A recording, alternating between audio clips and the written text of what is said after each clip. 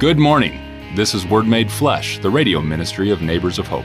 We'll share struggles and triumphs and how through the Word everyone can experience the loving and healing reality of Christ's compassion. Now here's the Neighbors of Hope Executive Director, Pastor Stephen Palmer, with this week's Word. Well, good morning, gentlemen. Welcome to this week's edition of Word Made Flesh. How are we doing? Good. Good. All right. Yeah, you're feeling it today, aren't you? That's good. That's good. For our listening audience, if you've listened to this Word Made Flesh ministry of Neighbors of Hope over the years, you might be familiar that usually part of our yearly curriculum, we include a study of Brennan Manning's book titled The Ragamuffin Gospel. Right? Just to give you a little background, in that book, it's primarily about Brennan emphasizing God's grace for us, specifically for those of us that Brennan may identify as ragamuffins. All right, those of us whose cheese is falling off its cracker, we don't feel like we're good enough, we've done a lot of bad things, our sense of self-worth, yada, yada, yada, right?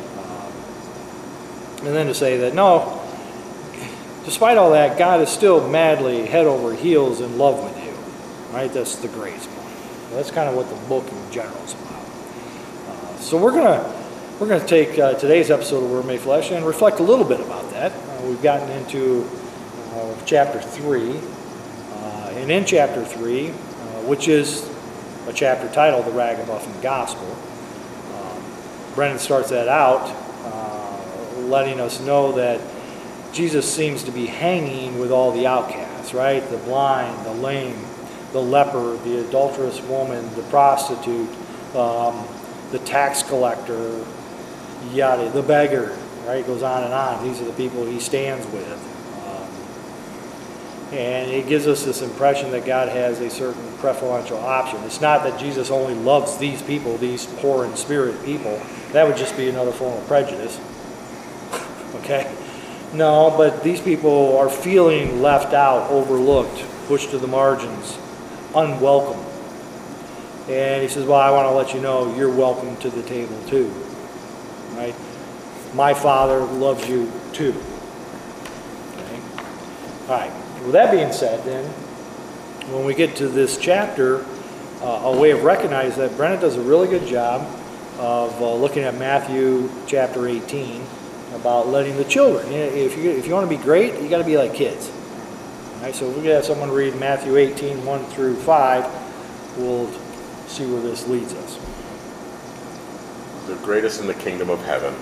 At that time, the disciples came to Jesus and asked, "Who then is the greatest in the kingdom of heaven?" He called a child to him and placed the child among them. And he said, "Truly I tell you, unless you change and become like little children, you will never enter the kingdom of heaven. Therefore, whoever takes the lowly position of this child is the greatest in the kingdom of heaven. And whoever welcomes one such child in my name welcomes me." All right. Okay, thank you.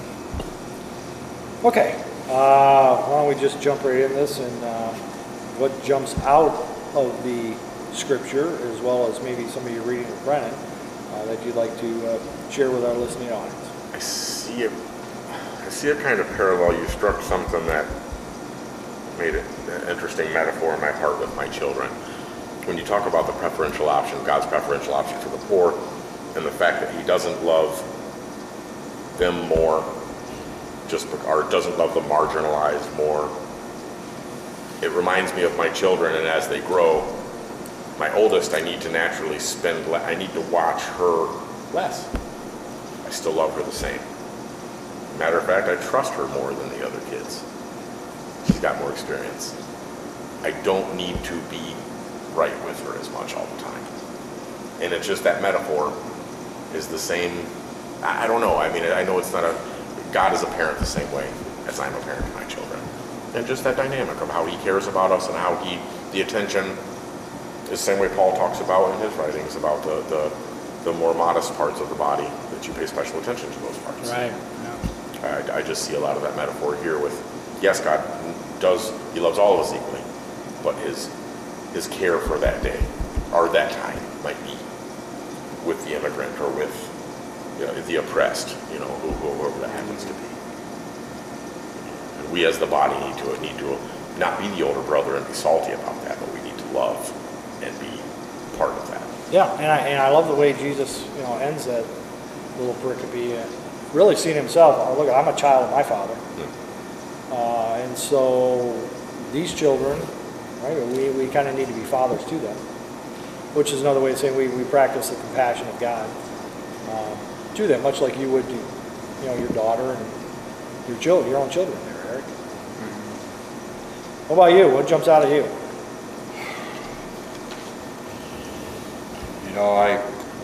Since we've been doing the study about the Ragamuffin Gospel, it's really open just a bunch of things,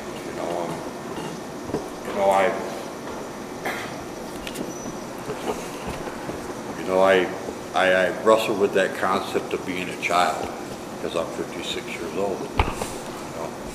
I wrestled with that concept, but you know what? I am a child in Christ, and I go to Him daily through the day because I hurt and struggle and I'm fighting issues, and I'm learning more to love Him and to trust Him. That hey, you will handle it. Here you go.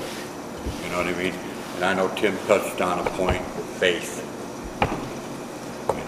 And Well, if you don't mind me, go ahead.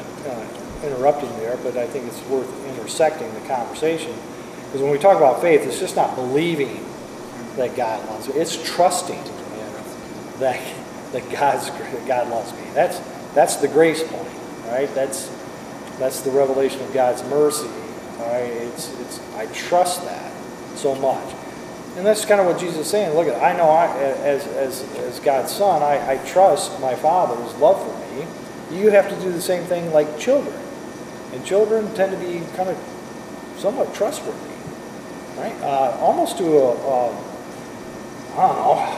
point of irritation, right? Children aren't always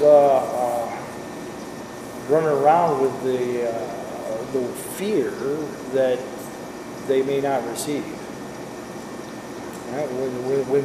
So Brennan in the book does a good job speaking about little John, right, and cookies.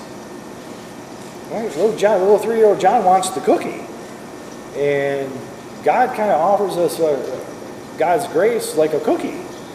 Can we be like children and just take the cookie, or do we think, well, okay, I gotta use appropriate manners. I gotta go do this thing. I've got to repent. I've got to do right all these things in order to deserve the cookie.